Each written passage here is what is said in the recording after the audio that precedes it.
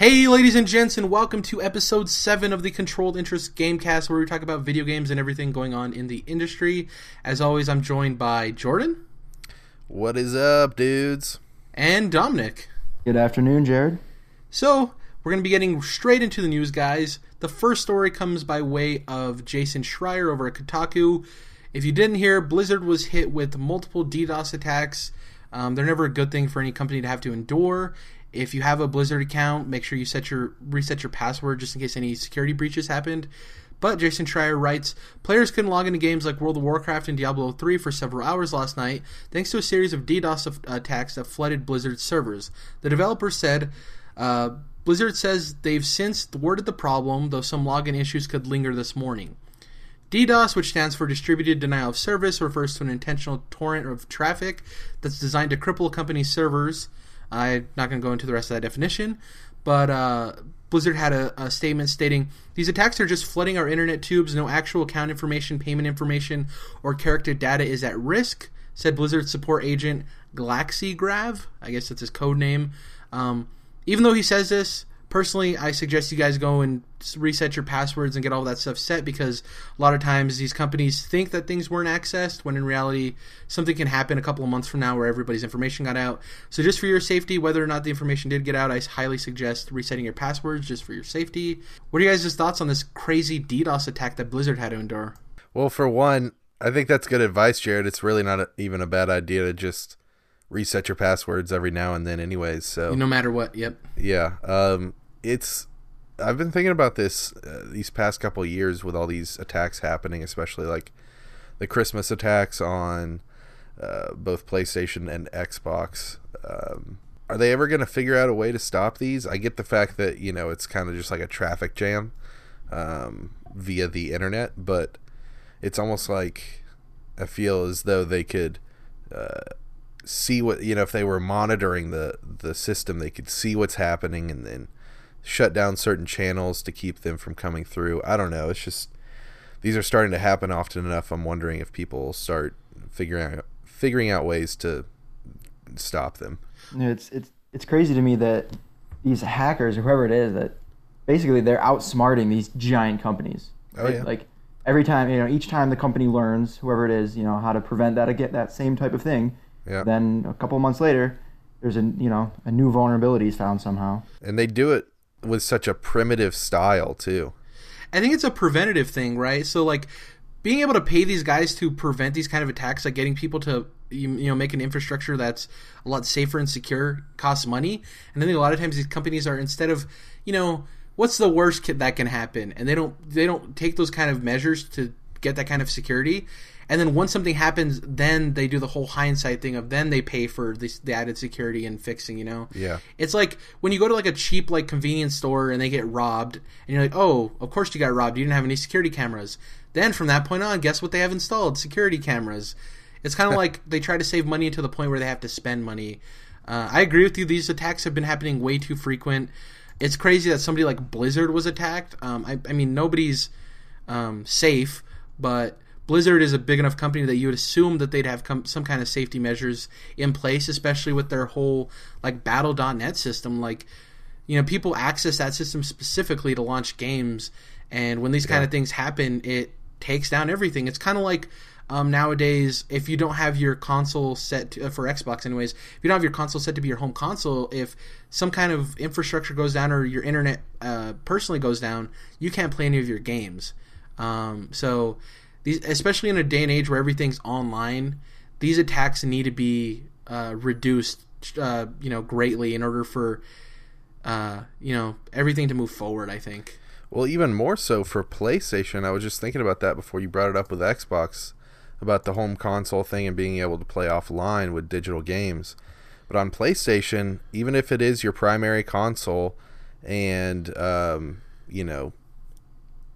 if you turn your PlayStation on without ever having it hooked up at the time, then you're not going to be able to play your downloaded digital games because it has to authenticate with the server every time you try to get into these digital files. So there's not even a solution on PlayStation, and I know I'm all digital on my PS4 and Vita, so if I don't have internet, then I'm basically screwed.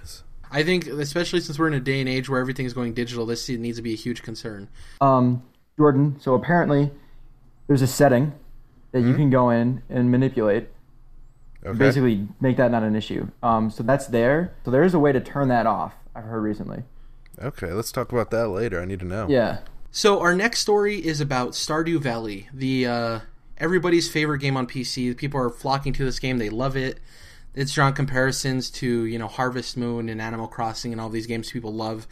It actually sold 1 million copies. The story comes over from Game Informer via Javi Gwaltney, 100% saying his name wrong. And it's surprising that this game sold 1 million copies. People love this game. I wasn't sure if this was a game that was going to sell very well. I thought it was going to be a game that people loved, but necessarily maybe didn't get commercial success. I don't know how well Undertale sold, but people loved that game as well. So basically what he states is if there's one thing the last 2 months has taught people, people love farming. Tangled with townfolk and fishing, okay, maybe not so much that last part. A lot of them apparently, since publisher Chucklefish Games just reportedly confirmed to Polygon in an email that Stardew Valley has sold over 1 million copies since its launch on February 26th. According to the email, the exact number is 1,007,000. Though the game is PC exclusive right now, creator Eric Barone revealed to us a while back that he wanted Stardew Valley on consoles as soon as possible. So, it seems like they're taking the Minecraft approach. You know, a game sells really well on PC, obviously has a huge thought share. If you put it on consoles, it's probably going to sell just as well. This seems like a game that'll sell very well. It's very accessible. It's very kid-friendly, which also helps with sales. I could definitely see this game. Nothing will ever reach Minecraft numbers the same way, but I definitely think this game's going to be a success on consoles. I'm really intrigued because this game has caught my attention. What do you guys think? Do you think this game can match its numbers when it releases on consoles? Are you surprised they hit 1 million copies, period? Yeah, that's a huge surprise. I mean, I knew everyone loved it, but 1 million's pretty solid just on PC, right? Yeah. So, yeah, I think it has potential to blow up on consoles, I think. And this is sold. There are plenty of people who have pirated this game, you know, just how the industry is. This is sold, so... The one thing I definitely want to shout out is the fact that the company's called Chucklefish. I really like that. Right? That's awesome. And then, other than that, I've just been... Ever since this game came out, all over the internet, people have been talking about it, making videos about it, playing it, loving it, so... Yeah, it's definitely a success story. I like to hear that. Jordan, imagine if this was on Vita. I could do that. See, like, I've been looking at it, and I've been saying, it looks all right, but it's not necessarily what I want. But that is what I want on Vita. That would be awesome. I think it'd be cool, you know. I think it could thrive on mobile platforms. It will sell on consoles, and people will play it. But it seems like a game that's digestible enough in short spurts that it beckons mobile, right? Yeah. I would love to see this thing on 3DS in its vast library. I would love to see it on Vita as well. It's just cool, you know, when people make awesome games, the more people it can reach, the better, right? If you know, there's plenty of people who don't have gaming PCs or PC that see this game and they're like, oh, I would love to play that game. I love playing Harvest Moon on my GameCube that only 3 other people owned. Like, I loved, you know, I love these type of games. And now that it's going to be coming to consoles, hopefully more people will be able to play this game that millions or a million people loved. So now we're getting deep into the E3 news as far as conferences being announced. We have 2 conferences being announced and some leaks.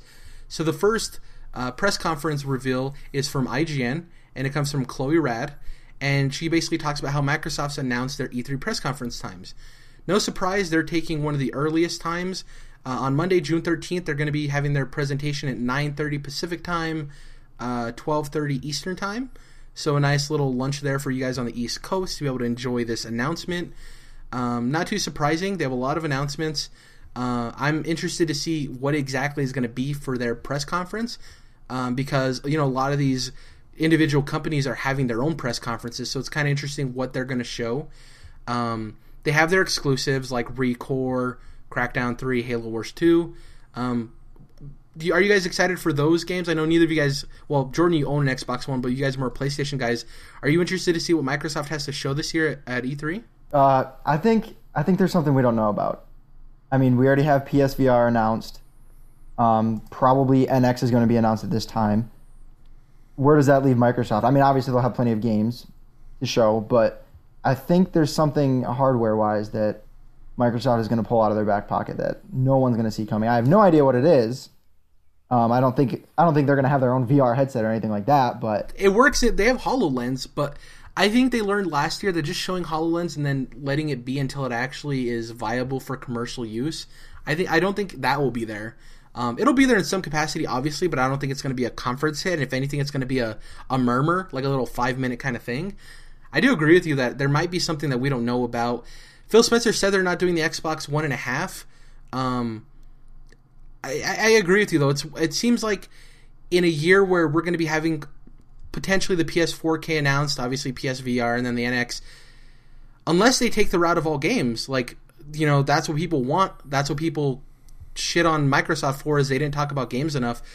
Do you think they'll just be games, Jordan? Do you think that's going to be their pitch? Do you think they're even going to have hardware? Well, I definitely think we're going to get a lot of Gears 4 at E3 from them. Yep. That's going to be their big point. But other than that, I hope we see more of ReCore. I hope we see more of the Platinum. What's the Platinum exclusive that they've got? Oh, Scalebound?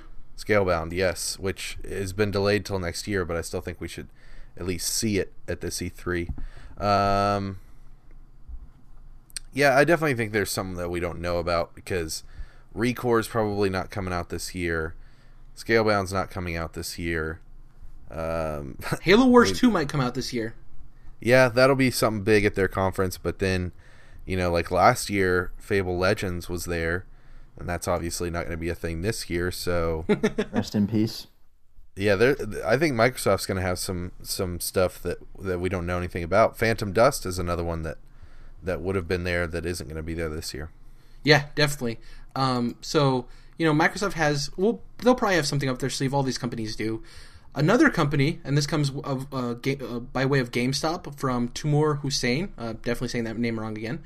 Ubisoft has announced their E3 press conference, and it'll be taking place at 12:30 p.m. Pacific time. So 3 hours after the Microsoft press conference. You know, there's not going to be any Assassin's Creed this year.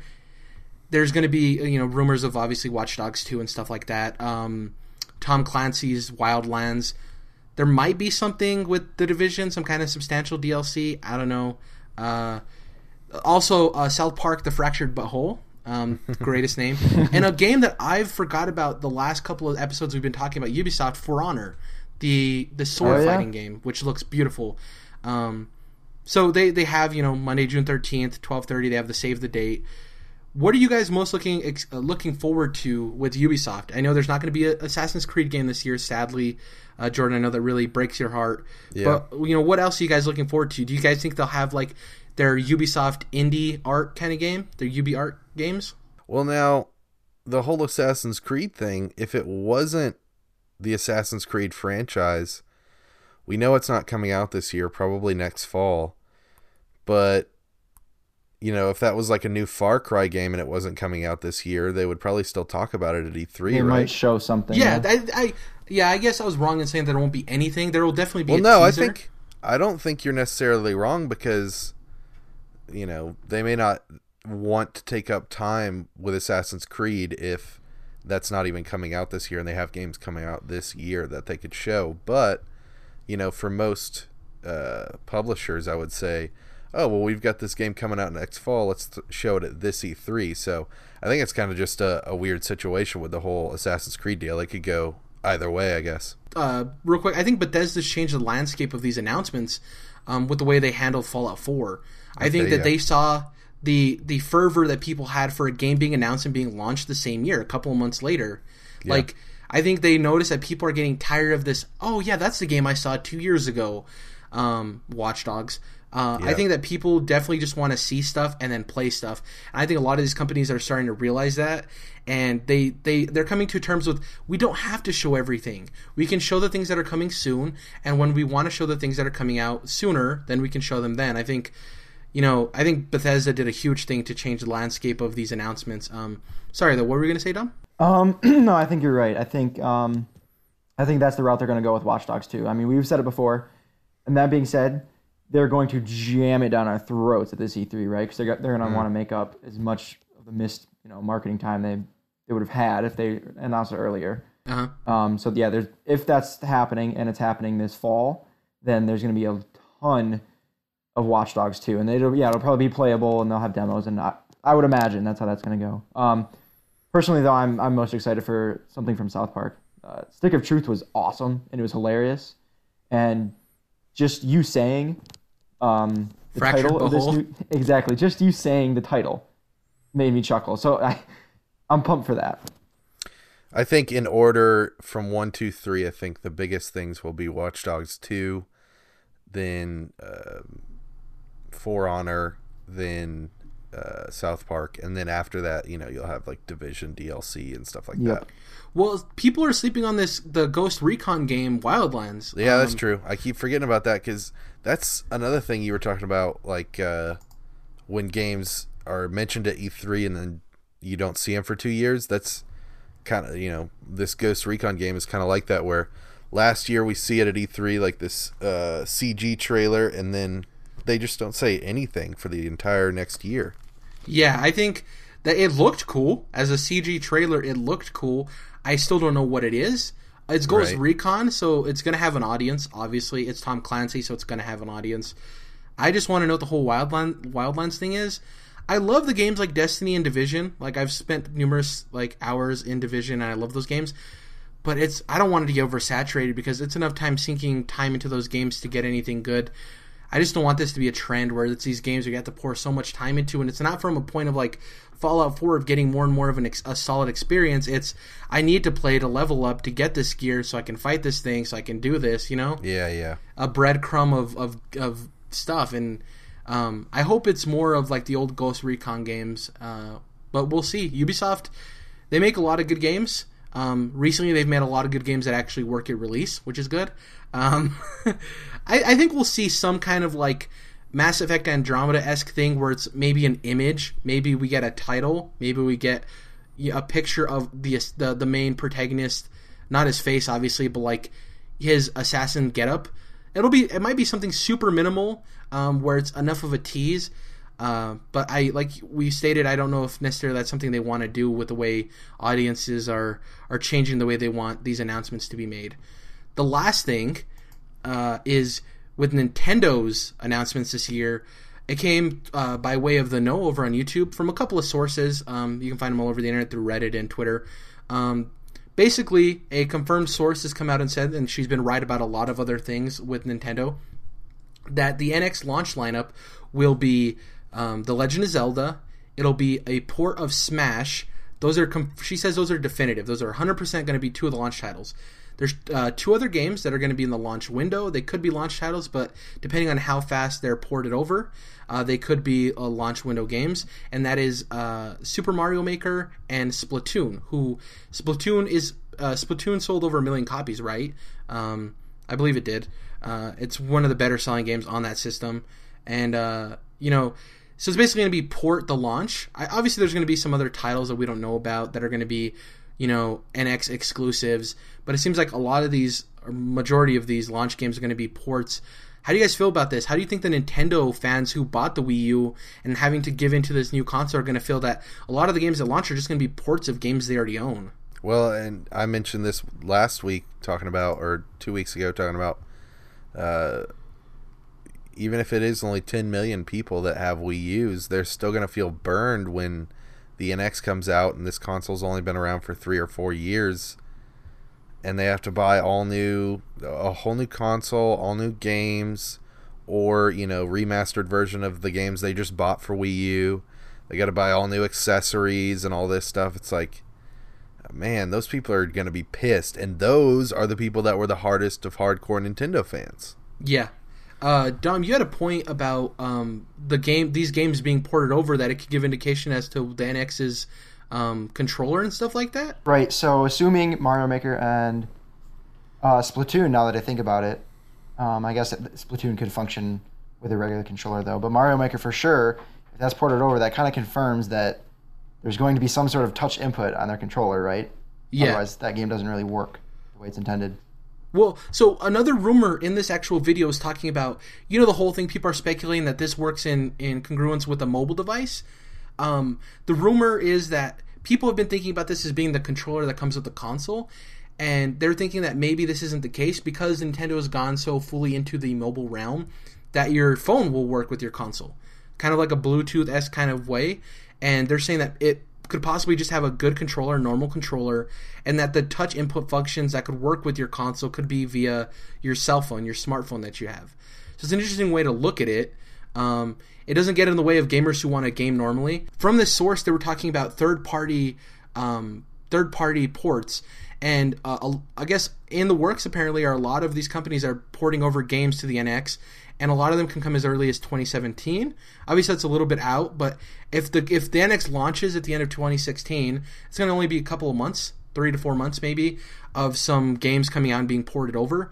The fact that there's a rumor, if this rumor is true, that people are porting over games and there's going to be a third-party library, that means that Nintendo's moving in a better direction. They actually, from this report as well, they changed their, I don't know the exact wording. Basically, the way the games are coded and everything, and the way the system was built, Nintendo always has an issue with third-party people porting games, right? Because it just doesn't work, I guess, the way the consoles are built. Now I guess they're using something that both the Xbox and the PlayStation use, so it's making porting 100% easier. It's making it easier on everyone involved. What do you guys think about this NX supposedly getting huge third-party support? Do you think it'll help it? Well, yeah, it absolutely needs it, right? Yeah. I mean, if they launch another Wii U, then what's the point? I mean, yeah, they need the third-party support, absolutely. If, like, from the start of this generation, the Wii U had that, and the Wii U is at least a little bit more powerful. It wouldn't necessarily have to be on par with Xbox and PlayStation, but think about what that library would look like with your NX or your Nintendo exclusives and all the third-party games. I mean, to me, if that were the case, then for me personally, that would be the console I'd want to be at. The exclusives alone on Xbox and PlayStation don't stack up to the exclusives on Nintendo. For me, anyway. Yeah, and that's barring that they have a normal controller, right, that, like, works and functions. Right. Yeah. Of course. What are your thoughts, Jordan, on this whole thing? They need the third-party support. They had that with Wii, especially, and even a little bit with Wii U. But like you said, they were, the games had to be ported over and made a little bit different. So, versions of Madden on the Wii were different than versions of Madden on the 360 or PS3, things like that. And now they can just be the game that they already are on a different console. Yeah, 1-to-1, not having to change it drastically, like... Right. Yeah. Like the whatever special edition of Batman Arkham City and stuff like that, where it just, like you said, wasn't 1-to-1. But like I've mentioned before, man, these Nintendo NX rumors are just starting to kill that console, and Nintendo... I know they're just waiting around for E3, but I'm thinking that's almost going to be too late because all these rumors are just floating around in people's heads, and eventually it's just going to get to the point where no matter what they do is not going to be good enough, and they need to control the message now, and they're not, and I think they're shooting themselves in the foot. If these games are I doubt it'll only launch with 2 games, but say Mario Maker and Splatoon are launch window, not launch games, and it just launches with Smash and Legend of Zelda. As much as I love Smash and as much as I love Zelda, that doesn't constitute me buying another console. And honestly, at this point, I don't know what they would have to announce for me to want to buy another console. It had to be something crazy. I don't know. It just... These rumors, like you said, are going on and on and on, and I think there comes a point, if a lot of these rumors are true, you have to control that message.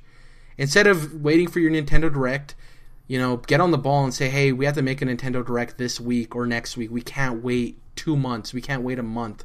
And I'm sure Reggie and those guys see this stuff, and they're like, this is all, obviously, if stuff is true, they're like, these people are hearing about this stuff from other people.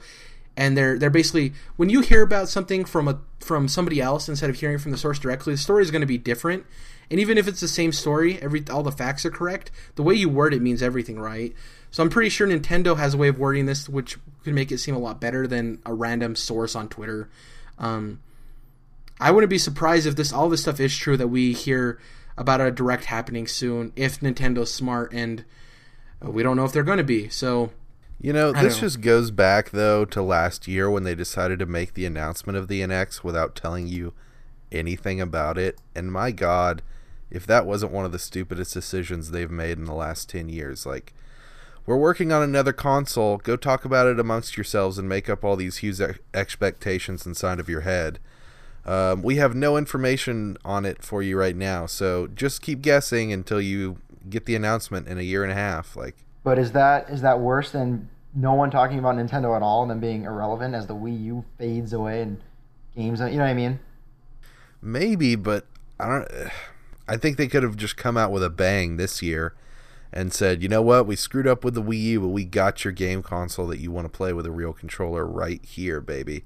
But no, they're like, just tell you that it exists and then allow you to figure it out on your own and look at all these, like patents and rumors from the industry and developers, and it's just right now it's a mess, and they haven't even showed you don't know anything about it, and it's already a mess. So before we get in too bad of a mood and before we jump into the other topic, let's talk about what we've been playing this week. I have been playing Dead Space. Finally, it's about damn time. I'm through chapter 3, which is you're getting right past the hospital wing and stuff like that. It's actually going to be my topic later on in the show. I've been playing Division, been grinding in that a little bit with my friends, and I've been playing Smite as always. I've got all 8 gym badges in Pokemon Yellow. Awesome. Nice. Did you And, get that Abra? Yeah. I ended up Nice. catching it and getting my Mew. Took me a little bit, but I actually just did what you said, and I just went and bought a bunch of Pokeballs and just threw it until I caught one. It works. Yeah, so Dead Space was fantastic. Just been really chill. Been watching Daredevil, season 1. I want to get to season 2, and I thought it was going to be a labor of anxiety and stuff getting through the first season just to get to Punisher, but first season's pretty good. I like it. What about you guys? What have you guys been playing? Well, I have actually not been playing much. Like I said last week, I played a ton of games the week before last, and a little bit of everything. But also, my topic later on is going to be Battleborn Beta, which I've played a little bit of that, messed around with several different characters, so we'll get into that later. Other than that, I really haven't played this week, like I said. Just been doing other stuff, I guess. What have I watched, though? Right now I'm watching Banshee. Have you guys ever heard of Banshee on Cinemax? Nah. Nope. That's a really cool show. It's about this guy who gets out of jail and goes to this town called Banshee in Pennsylvania, and ends up watching this new sheriff that just rolled into town get murdered, and then decides to take over the persona of that sheriff and become the sheriff of this town. Interesting. Naturally. And he totally does it in like a vigilante Wild West fashion. Like, since it's a small town, he kind of just has his own rules of law and does things the way he pleases and beats the crap out of criminals and stuff. So been watching that. That's a recommendation from me because I like that show a lot. Awesome. What about you, Dom? What have you been playing? Well, I'll tell you what, Jared. It is that time of year, April. It is time for the Stanley Cup playoffs. And, my friend, the Detroit Red Wings are in a critical matchup with the Tampa Bay Lightning. So, Game 1 didn't go so well for my boys, but we're going to bounce back in Game 2 tomorrow night. Other than hockey, I finally am able to get back into Dark Souls, in the vein of Dark Souls 3. Yippee. Which just came out this week, so that's going to be my topic later in the show, so we'll get into a little more detail about it then. So, yeah. Oh, awesome. So that's what we've been playing this week. Jordan, you mentioned you've been playing the Battleborn Beta. I have as well. What exactly is your topic? So, yeah, the Battleborn Beta is my topic. Kind of just, I guess we can talk about our experiences with it, Jared, but also all three of our excitement levels with the game, if we're interested in it at all. Yeah, so my first impressions, played a couple hours total of it, and split that time between 4 different characters. Started with Oscar Mike, who's kind of just the standard military guy, and that's pretty much the closest thing to kind of just like playing Borderlands, since they're the same developer. Then after that, I switched to Miko, which is like the mushroom head with the throwing knives. The healer, yep. Yeah, and he has healing powers, yes. And then after that, I did crap. What's her name? It's the witch with 4 arms. It doesn't even matter what her name is, but she's got she's pretty cool. She does, obviously magic powers and has 4 arms, so she kind of has like, she's like throwing magic powers at people pretty quickly. And then finally I played with Thorn, who is the huntress with the bow and arrow. And I like the characters. I'd say my least favorite was Miko, just because it wasn't really suiting my fancy, and the knives, I didn't think you could throw them fast enough to really like get in a groove. And then my favorite was probably Thorn, even though she's kind of rough in like really close combat situations, because the trying to pull the bow back and shoot. She is great for long range to medium range, and you can shoot the bow like really quick, or you can like charge it up and get more power out of it. As far as just the gameplay goes, it does, it has echoes of Borderlands, but it's not just like a copy or anything like that. I wouldn't say I've had enough to know whether like I really like the game. Wouldn't say I've played enough to know that or not. But it's an enjoyable experience, and to me, I think it's going to come out in the Metacritics in like the high 8s, high 80s. And for me, I think I'm interested in it and I want to play it, but I'm not going to be there day one. I'll probably wait until it's like, on sale for $30 or $40, something like that. So I think we came at this in 2 different directions. Not only that you play on PS4 and I play on Xbox, but I have probably the biggest MOBA experience out of all 3 of us, right? By no means am I an expert, but I think I play MOBAs a lot more than either of you do, if at all. So the way I came into this game was, 1, I wanted to see if the characters were good. So the whole point of like a MOBA-esque style game is that there's a character for every playstyle, and that kind of lends to you saying you didn't really like Miko, he wasn't your playstyle, and you liked other characters. Thorn is the generic ADC character, and there's nothing wrong with that. In Smite, it's Neath. There's just these characters that are easy for newer players to get in and use, and they're fun and they're good. Obviously, like you said, she's a hunter, so she's obviously not great at short range. That's what melee characters are for. So the whole fact that they have different, characters with different playstyles is great. It definitely hits the MOBA players' kind of mentality when they jump into these type of games. I had a couple of things I didn't like about the game. I'll get into what I liked first. Jordan, did you have a chance to play the story mission? Yeah, so that's the only thing I did. I wasn't playing online or playing co-op or anything, just because I played offline story because I figured that's like what I'm going to be playing when I play the game. That's how I play Borderlands, is by myself, offline, type of thing. So yeah, I didn't even touch online or anything. Oh, wow, interesting. So for me personally, I think that's the only way this game is going to succeed, is if it gets, a strong online presence. The story was cool. I liked it. They have really good voice acting. A couple of the characters are actually voiced by the guy who voiced Piccolo and a lot of other characters that you'd know. I forgot his name, but he's done plenty of voice work. You'll recognize him when you hear his voice in that game. The story was cool. I don't think it was anything like substantial. It's what I was expecting. It's in the Borderlands style-esque thing where it's like, a story, but there's a lot of comedy in it. As far as the multiplayer goes, it was solid. It ran smooth. The game modes were kind of lackluster. They were so the 2 game modes they have in that are basically an objective-based game where you have a line of objectives and you have minions coming out, and you have to slowly make your way to their side of the map. It's kind of like a give and take relationship. And the other one is where you have to get minions to their side of the map slowly over the course of time. So they're essentially the same thing, but not really. One's kind of like Arena and Smite. The other one's a little bit more Conquest-y or League of Legends-esque. My problem with the game, I have a couple issues with it, is 1, I don't think it necessarily fits I don't think their pricing is appropriate for the kind of genre they're getting into.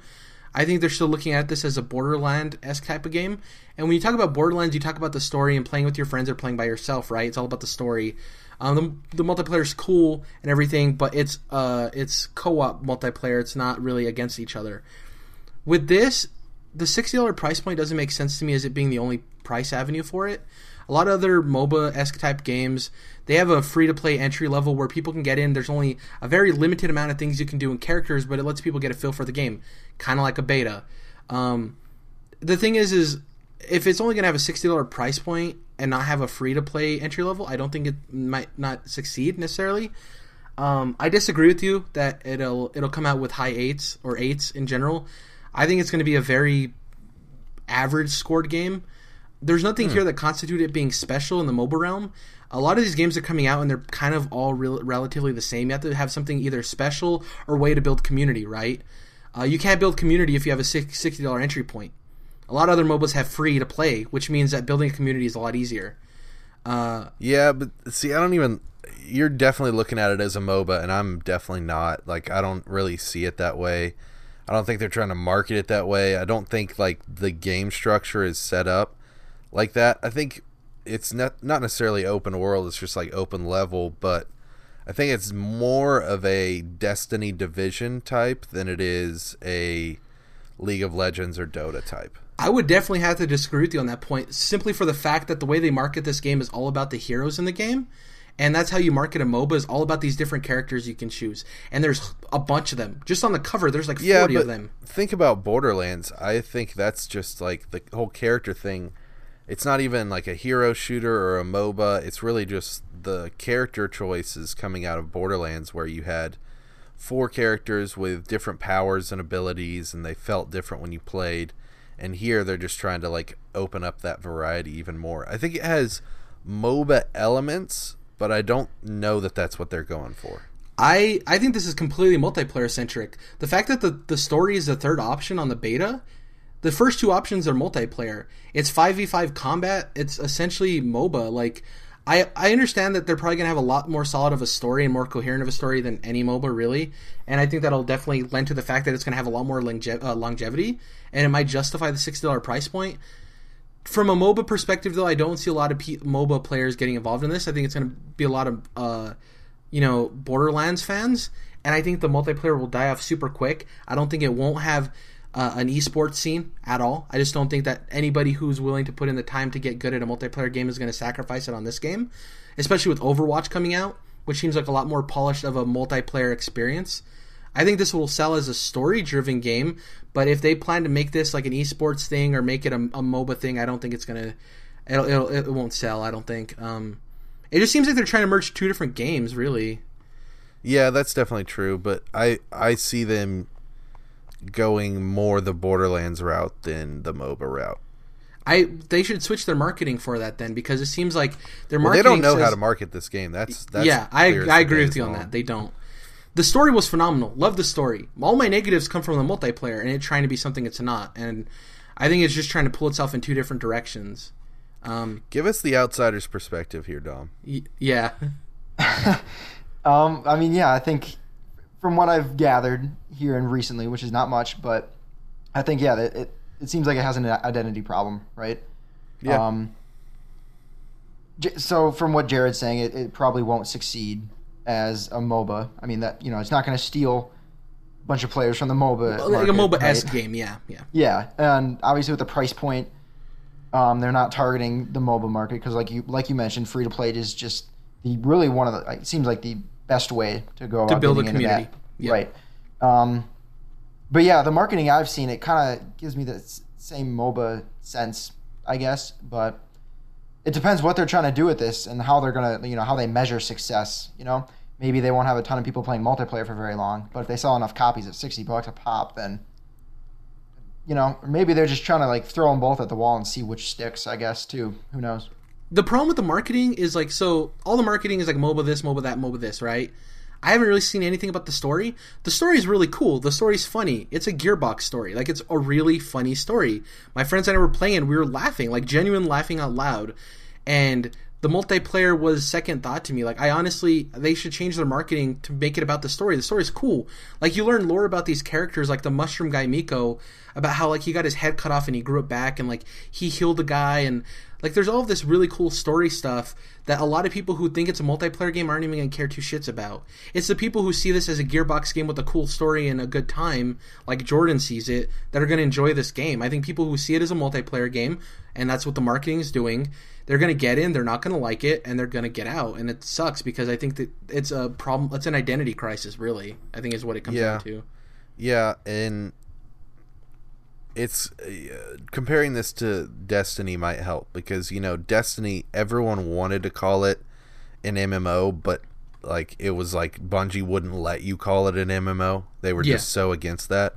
And I think that's how it is with Battleborn and Gearbox, and either being a MOBA or a hero shooter. I think Gearbox is really trying to say no, that's not what it is because that isn't what it is. It's not. It's really like if you're a MOBA player and you just boot this game up without knowing much about it and start playing, you're probably not gonna just fall in love with it. So nope. They're definitely trying to go for the console players because I know you play Smite on consoles, Jared, but yeah, for the most part, like MOBAs are played on PC, wouldn't you say? Yeah, and the reason that is because a lot of them are top-down click-based, like a League. Smite is third-person action, which gives it a hand to console gamers because you're used, especially Xbox gamers, you're used to the third-person perspective from your Gears of Wars and stuff. And this game's first-person, and it looks beautiful. And like you said, I think that does lend a hand to it being a console game, like for console gamers.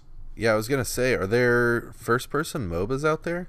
Not that I can think of, no. A lot of them, like 80% of them are click-based over the top. Right. There was another third-person one. I forgot what it was called, but it wasn't important because I forgot the name of it.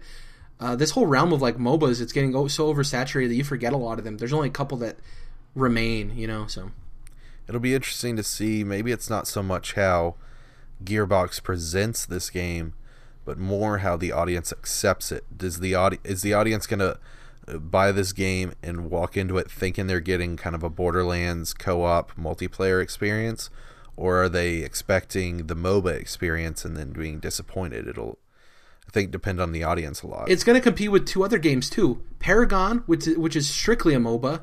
Game looks beautiful. Yeah. That's also on PS4. And Overwatch. Like, Overwatch does everything this game tries to do multiplayer-wise and is better. 100%. But yeah, I don't know that it's trying to beat Overwatch as much as people think it is. You know? Well, no, this is a whole identity crisis. I don't necessarily think the Gearbox guys are trying to compete with Overwatch, but marketing makes it look like it is. Marketing makes it look like it's a hero shooter, like it's a MOBA-esque game. They need to market it more towards its story. That's a big issue here. It's not that it's trying to compete with them. It's that their marketing is stating that it's trying to compete with them. You have conflicting missions between the developer and the marketing team, is what it seems like. I agree with that. Yeah, they should have tightened that marketing up a while ago. And could it have a more generic name? I understand, but like, especially with everything else around it, like Battlefront and Battleborn and stuff like that, you know, Bloodborne, like it gets lost in everything. And a lot of people forget that this game was made by Gearbox, and they're a great studio that makes solid games. Speaking of that, just one quick point. I want to say, since this game has been, since they announced this game, I've been thinking something that's really hurting this game is the fact that it looks like a store brand Borderlands. Yeah. It feels like a generic brand Borderlands that another company would have made. But really, it's the company that made Borderlands. Yeah, it seems like they're trying to do the same thing, but different. Like, I agree with you. It seems like it's Borderlands watered down. It looks pretty. The other game that's going to be competing with this game is Gigantic, though I don't think it's competing by any means because didn't that game like get delayed and the studio shut down and stuff? Yeah, I played the beta, dude. This is partially vanilla when it comes to multiplayer. That game is like super vanilla. Completely forgettable. Vanilla Ice. The gameplay is not fun. It's just so I played it for like 20 minutes and I was like, okay, I've had enough. At least with Battleborn, I was like, oh, this is fun. Like I'm having fun. And that's to go to the point of like the multiplayer and everything. I was having fun. The game was fun, and that's a huge factor in video games. I just think that they need to fix their marketing really. Is it a MOBA thing? One of my complaints about the Battleborn beta was the fact that it just seemed like there was like too much going on. That's a MOBA thing. Like there was like more than 5 different types of power-ups that you were trying to pick up. There's credits to pick up. There's not only credits, but then there's also this other like the yellow currency that you rack up. The shards? The shards. Like there's just too much going on. Plus you have, your main attacks, then you have like your secondary, your ultimate. Right, your power attacks, all these different things, yeah. So, funny that you say that. So me and my friend both play Smite on the daily, and we went into this game, and since it's been marketed like a MOBA game, we went in. It obviously plays like that multiplayer-wise, even single player. I had no issues. I got in, I was dominating kids left and right, having fun. The problem is, a lot of the kids I was playing against had no idea what they were doing. Yep. Because it's a MOBA-esque game, and the problem with MOBAs is it's a steep hill for entry, and once you get in, you're hooked and you get good at it. Right. But it takes commitment, and that's another thing that can hurt this game, because like I said, if the MOBA scene and community doesn't attach to this game, no other multiplayer community will, because they're the only ones that will have the patience and the skill base to get good at this game and make it anything as far as multiplayer goes. They need to start marketing this as a single-player experience, because I think that we've said that over and over, but... Well, good luck for Battleborn. Yeah, good luck. Much. The beta was fun, but we'll see what happens with it moving forward. Well, while you guys were busy clicking around with your MOBA-de-boba games... Using the controller, we weren't clicking. DualShock 4, baby. This is the wrong impression or perception I have on MOBAs. Then I couldn't be more foreign to MOBAs. Maybe one day I should do a Colin Moriarty and play one game of League. Don't play League. It's awful. Says Mr. Smite. Man, that's the other thing about MOBAs. The problem with League is the community is very toxic, and that game... Real quick, I don't want to go into this topic too long. We've been talking forever. The problem with League of Legends is so what I've said about Smite is you can pay $35, you get every god in the game and every god in the future, right? I bought the game when there was 50 gods in the game, and there's now 74. So I've essentially gotten 24 free gods, quote unquote, right? For $35. Awesome. Each god plays completely free different. For $35. It's like you're a Hindu. Let me explain. The way League of Legends does, and League of Legends is way bigger and makes way more money than Smite, right? Smite is the third or fourth, I think, biggest esports video game. Obviously, League's 1, Dota's 2, I think. League of Legends doesn't have a way where you can buy all of the gods at once. Not a single way to do that. A la carte. They are the most microtransaction, money-hungry MOBA out there. Even Dota isn't as bad as they are. And it's interesting to me because they make the most money because they're the way their thing. I don't know. It just rubbed me the wrong way. I didn't like it. I don't know. I just didn't like the way they ran their whole thing. I think it's a vastly overrated game. I have a lot of issues with League of Legends. That could be a topic. So don't even mention League in front of Jared. Yeah, this is exactly what I was going to say. Is I don't know anything about MOBAs, but I know that the wars between the MOBAs are huge. Yeah. Like it's Chevy versus Ford, like Dota versus League, or apparently now Smite too is like. I don't want to get into that. That will be my discussion next week. We'll have a whole discussion about League of Legends and why I don't. Yeah, we'll just get into that another time. Oh, great. We're going to have some MOBA nerd talk. Speaking of things that a lot of people hate, but some people love, I guess. Dom, what's your topic? We must be talking about different things because everyone loves Dark Souls. You'd be surprised. Anyway, so yeah, Dark Souls 3 is going to be my topic. Came out earlier this week. I picked it up. I've only been able to put in about 4 or 5 hours or so. So, that's not a ton of time. At the end of the day, I'll probably end up putting in 60, 70 before I'm done with this game, right? But after only a couple hours, I think I put enough to get an idea of what this game is, and how it compares to the other games in the Souls series. So really quick, I played Dark Souls 2, and Bloodborne. I never did Demon Souls. That's on the to-do list, is to get a PS3 one day and go back and play Demon Souls. But anyway, Dark Souls 3 so far, I absolutely love it. It's from someone who Dark Souls 1 is probably one of my favorite games of all time. Dark Souls 2 was really good, but overall definitely disappointing. And I really like Bloodborne as well, but it's just not the same. like in Bloodborne, I missed the all the stats and all the RPG elements that kind of it got stripped down from Dark Souls. So Dark Souls There 3, weren't enough stats in Bloodborne for you?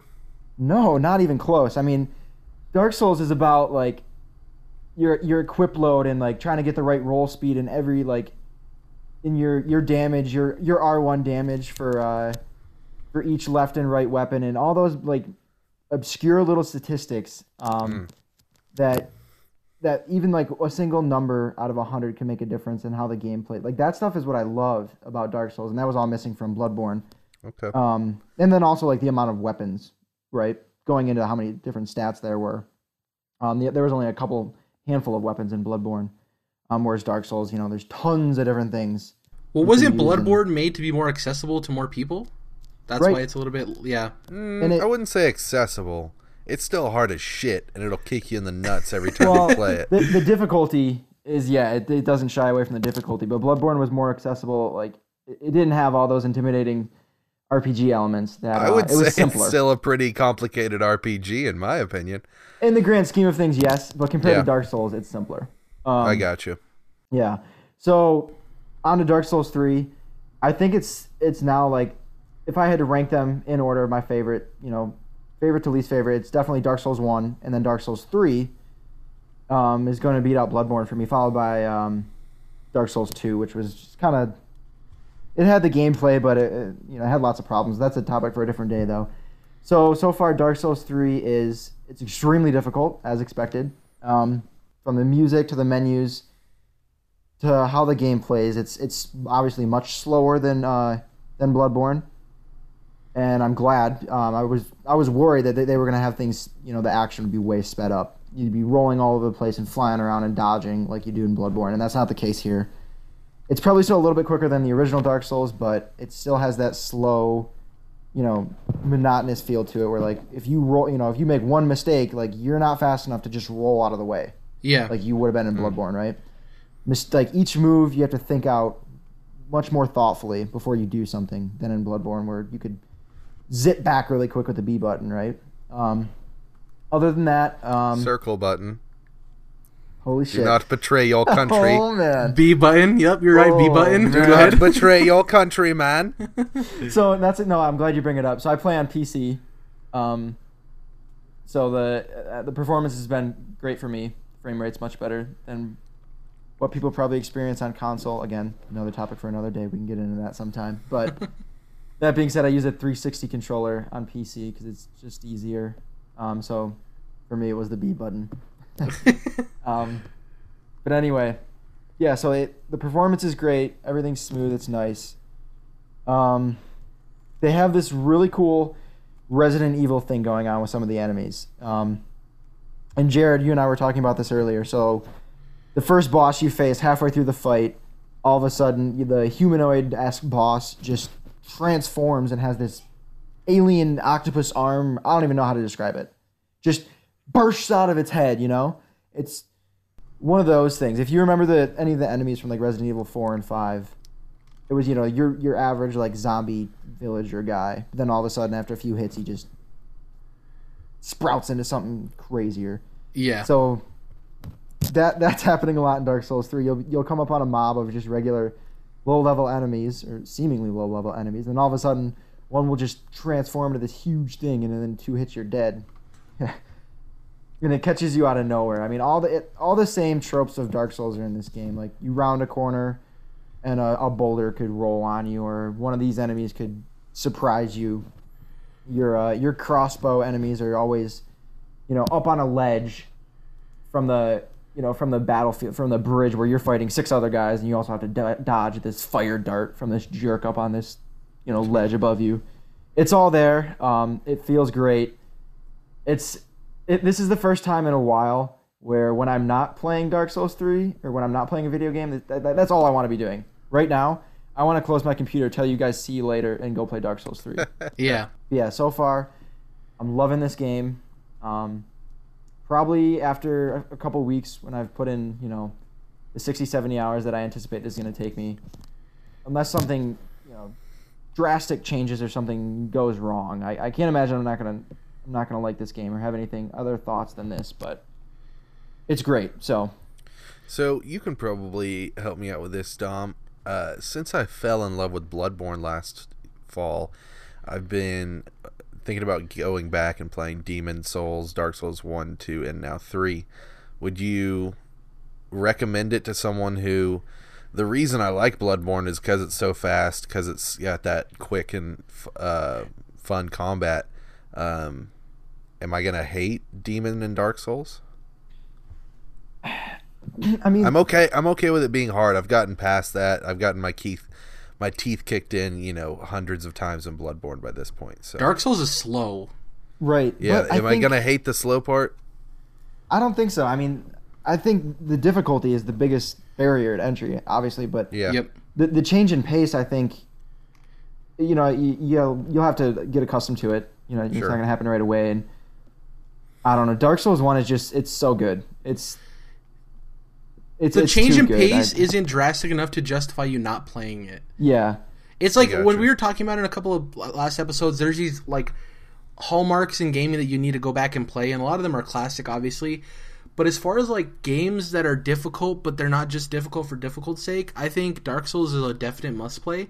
If you liked Bloodborne, I think you'll like Dark Souls. From what I saw of Bloodborne, Dark Souls is obviously Bloodborne on crack as far as like just the imagery in that game is gorgeous. Like some of the stuff that you see in that game, obviously the graphics aren't crazy, but just some of the stuff that they conjure up in that game as far as like the loose storytelling that's not really storytelling is really cool. Yeah, I do like that part of Bloodborne too, how the story's all shrouded in mystery and you have to go on YouTube just to figure out what's going on. Read item descriptions and random little things. Dark Souls has some of the coolest boss battles in a game That's what I outside was of gonna like say. Shadow of the Colossus. Like some of those bosses you fight in that game are so cool and so iconic and so memorable. Like, that game's so good. There's nothing else that compares to it, in my opinion. The bosses in Dark Souls 1 are unbelievable. So, and even in Bloodborne, they were underwhelming to me. I mean, you got a lot of the same, those same like giant dog type creatures, but some of them were cooler. But as a whole, the bosses in Dark Souls 1 they're unbelievable. I want to like meet some of the guys on the art team and the creation teams that that come up with these monsters. It's ridiculous. The replayability in that game is solid too because there's a lot of little things as far as items and stuff go that you might not know about your first playthrough that can make the game different. Like grinding the dragon's tail at the first part of Dark Souls, Dom, to get the spear, the dragon tail spear, Okay. whatever it is. Let me throw something out there. Okay. And Jordan, I'll tell you this: when you do play Dark Souls 1, if you ever look up any tips, early game things or whatever, everyone is going to tell you to do what Jared's talking about right now, which is get a bow and arrow and shoot 100 arrows at this dragon on the bridge so that you can get this awesome sword really early in the game. It works, and the sword is awesome, but don't do it. It ruins the early game experience because you just get this overpowered weapon. Yeah. I even need to get back to Bloodborne because I put 100 hours into that game, but I haven't even beat it, and I haven't finished all the Chalice dungeons, so I gotta go do that at some point, and then I'll probably start from Demon Souls and just do the whole series through. Yeah, so I think that wraps up our episode 7. Hail Shuhei! Amazing chest ahead. And we'll catch you guys in the next one. Bye.